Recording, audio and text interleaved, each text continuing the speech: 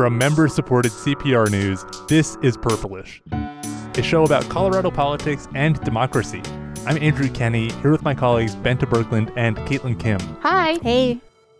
Caitlin Kim, where are you today? We never quite know.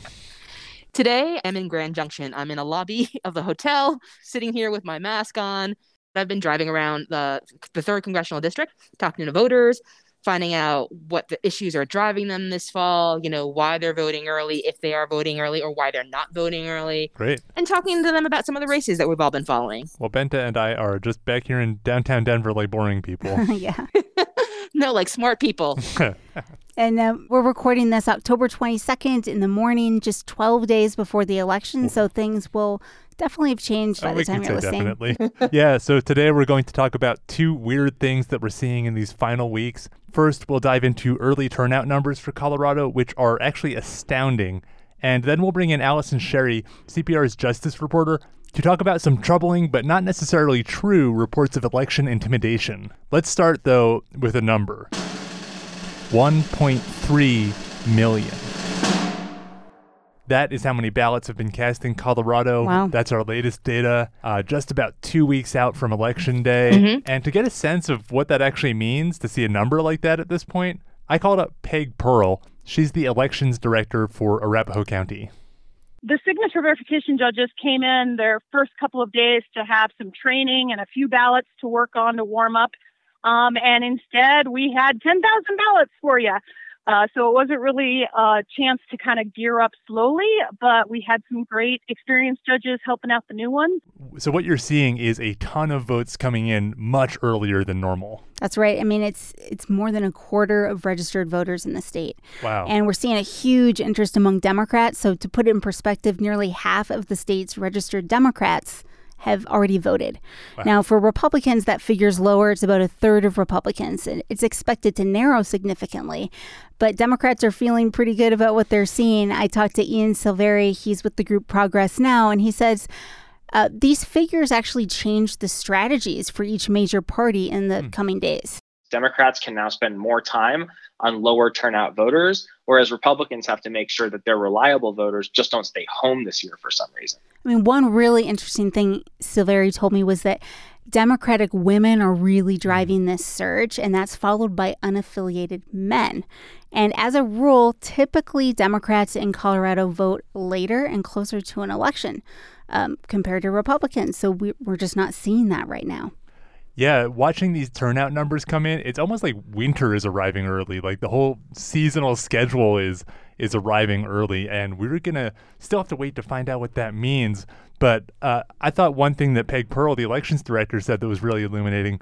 She described how ballots are even filling up the warehouse early. Well, we are full of ballots and moving along, and it's basically with our warehouse usually would look about a week from now. So, Lynn, you've been out on the road while we've been talking to officials and strategists here. What are you hearing from these early voters? Sort of getting to some of the things that you guys have been talking about early turnout. A lot of the people that I've spoken with who are Republicans or leaning, unaffiliated leaning Republicans, were saying they kind of wanted to hold on to their ballot and wait till the last minute. Some of them wanted more information, but others were just saying they plan to vote on Election Day. I think some of the information that they're getting and concerns that they're getting about voter fraud and safety of their ballots have sort of become foremost in their mind. But like overall, a number of the people are voting sort of for the practical reasons, right? Like a couple of people I spoke with headed out of town and wanted to vote before they left. And a lot of other people are voting because they just see this as an important election, like Kim Kraska. She's a registered Democrat in Durango. I've always voted, but this is the one that matters the most to me in my lifetime. I just hate what's happened in the last 4 years with the hate the division, the damage done to the environment, environmental protections. I just want it to stop, and I want to be able to watch the news again without being angry. So she voted early, so she'd know that her vote was counted. And part of being counted, though, is making sure that your ballot is accepted. Even though a lot of the Republican voters I've talked to in Colorado say they trust our all-mail ballot system since we've been doing it for a while, I talked to Ryan Lynch, a Republican strategist. He still thinks they're being impacted by what the president's saying and concerns they may have about other states. I think there's no doubt about the fact that the rhetoric that you're hearing on a national level plays into distrust in the mail voting process. That said, the majority of voters, certainly the majority of voters who have been voting in Colorado, understand differently. They understand that our system is tried and true. It's safe. That lends itself to thinking we may see Republicans really close this voting gap as we get closer to Election Day or even on Election Day itself. I think that's very true. I think that's what a lot of the Republicans that I spoke out here on the Western Slope were saying. Well, Republicans better hope so, because typically, we don't see this big divide with Democrats outnumbering Republicans so badly in the early vote. Right. In 2016, they were neck and neck right through Election Day. And this time, Democrats are just showing up in droves. Yep. Well, but I think a lot of Democrats, especially the Democrats that I've been talking to out here, are really concerned about this election, right? They really want to make sure their vote counts. They're voting early because they want to make sure that they don't have any problems with their ballot.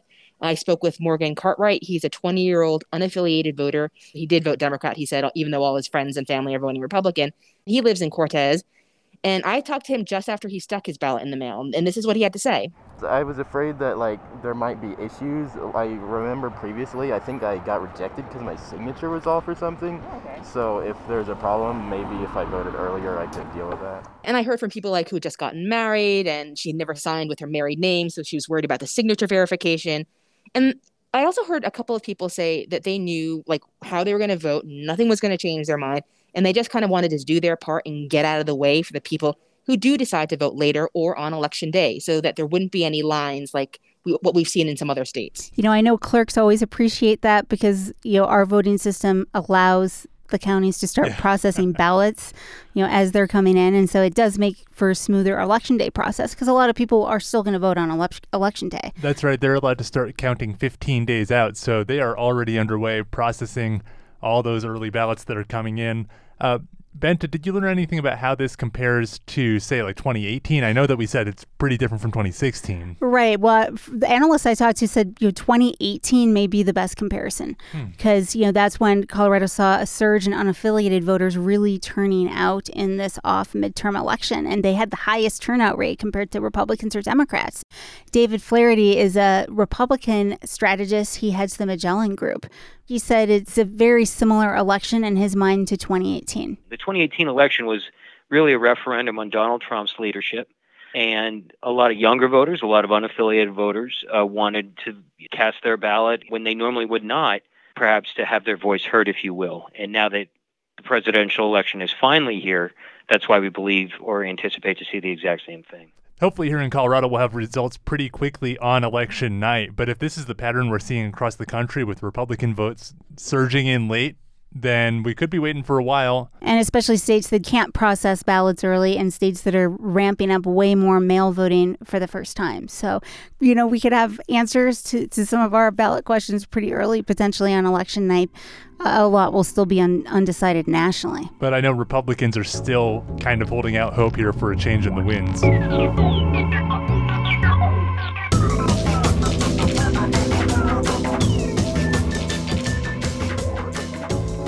So obviously some of those voter anxieties and concerns driving people to vote early, we're also seeing that play out in a different way. Viral social media posts that are causing some real distress, people talking about supposed intimidation and other issues at the ballot box.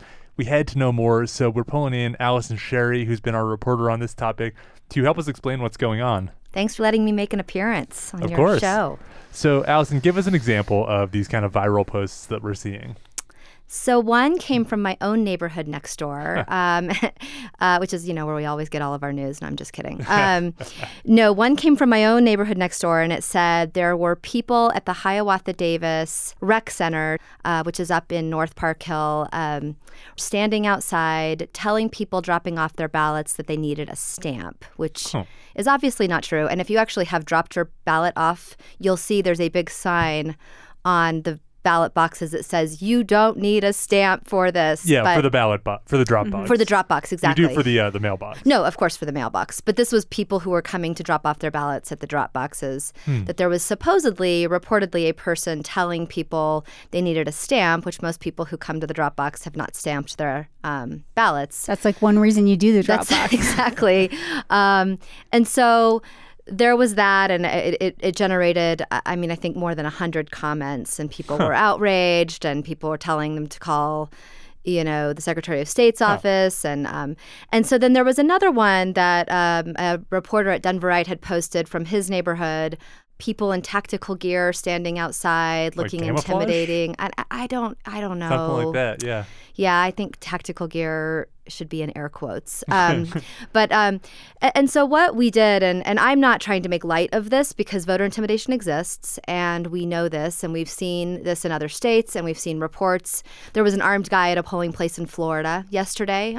So I am making light of some of this, but I also want to acknowledge that voter intimidation does exist, and I am taking it extremely seriously. And with what came of these? With the two cases that I was talking about earlier that happened in Colorado, I went to both the Denver Police Department and the Denver Clerk and reporter Paul Lopez, and also Jenna Griswold, who's the Secretary of State.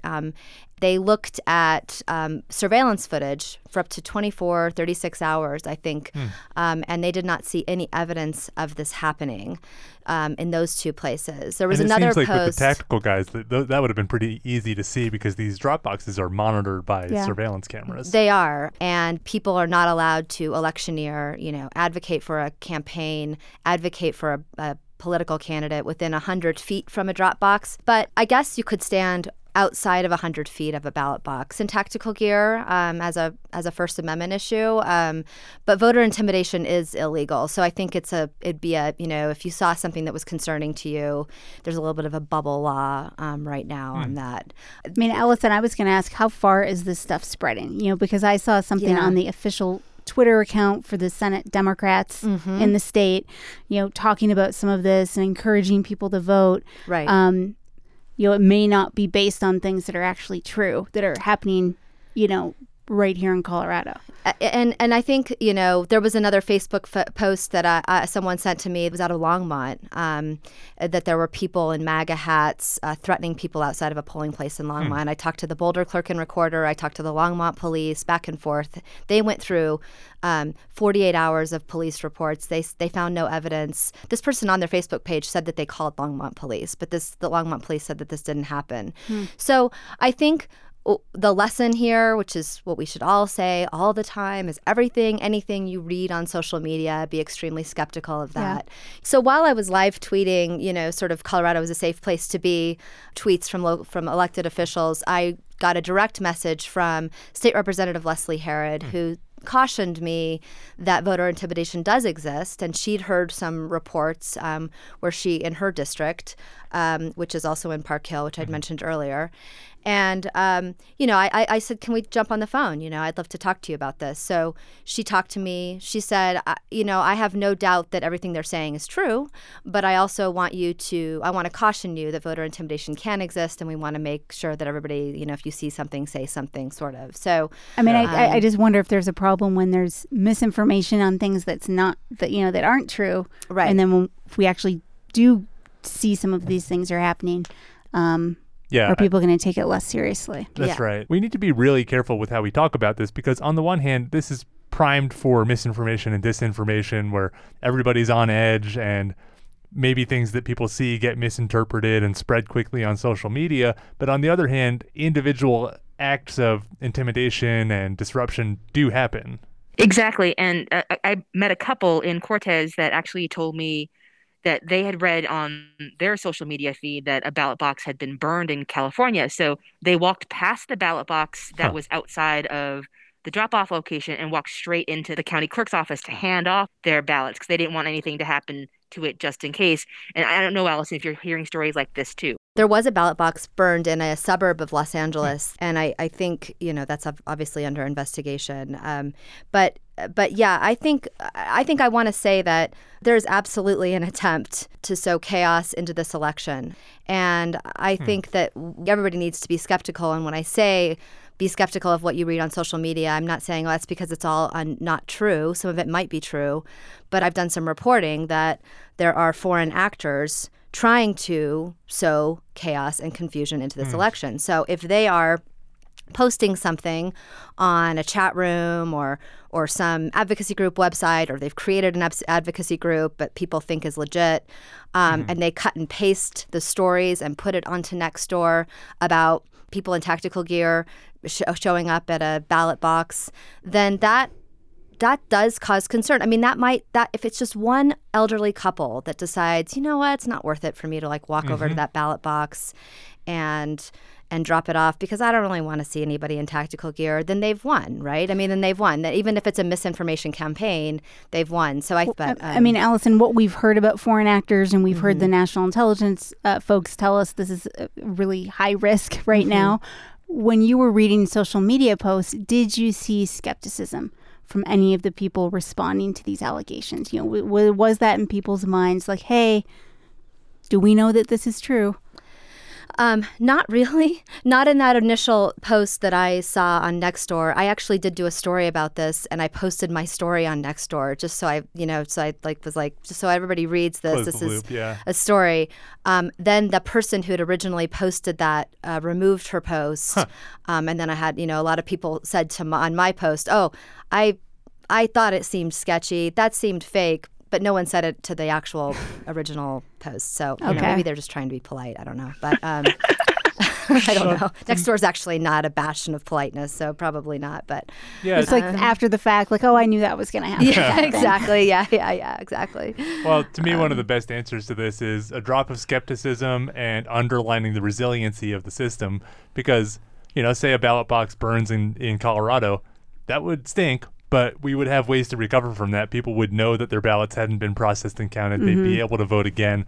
So it's best not to hyper-amplify these individual acts and occasionally untrue rumors, because that's what's really going to discourage people. And so disinformation is almost the widespread discussion of all this and not even the individual acts. Yeah. And I want to say again that I am investigating every single one of these reports. I'm not treating them all as fake. Yeah. Every time that we get a tip or a rumor or someone sees something on a social media post, I'm immediately calling the local police department. I'm in touch with people all the way up to the state FBI. So we are treating these as legitimate acts that happened.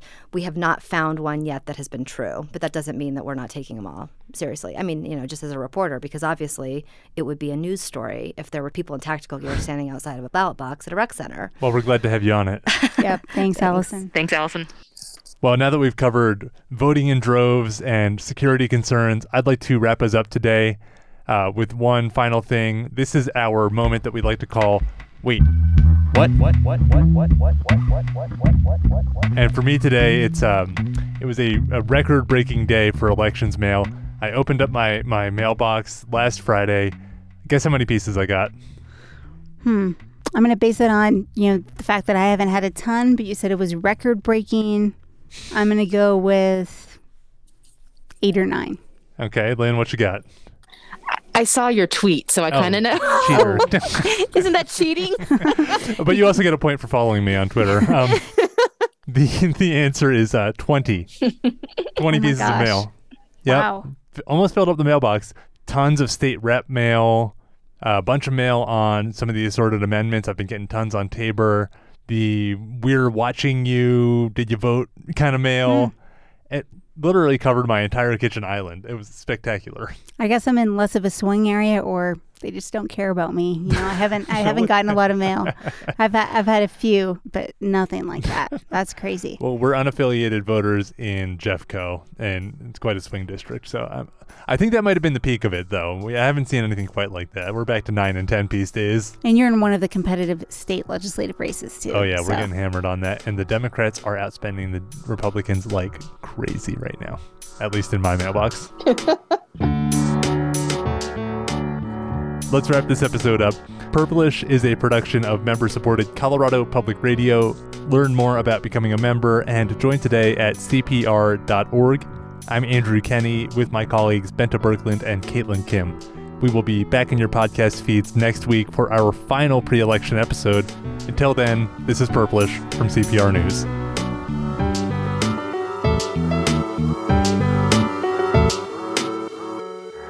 12 days before election, you can do a song.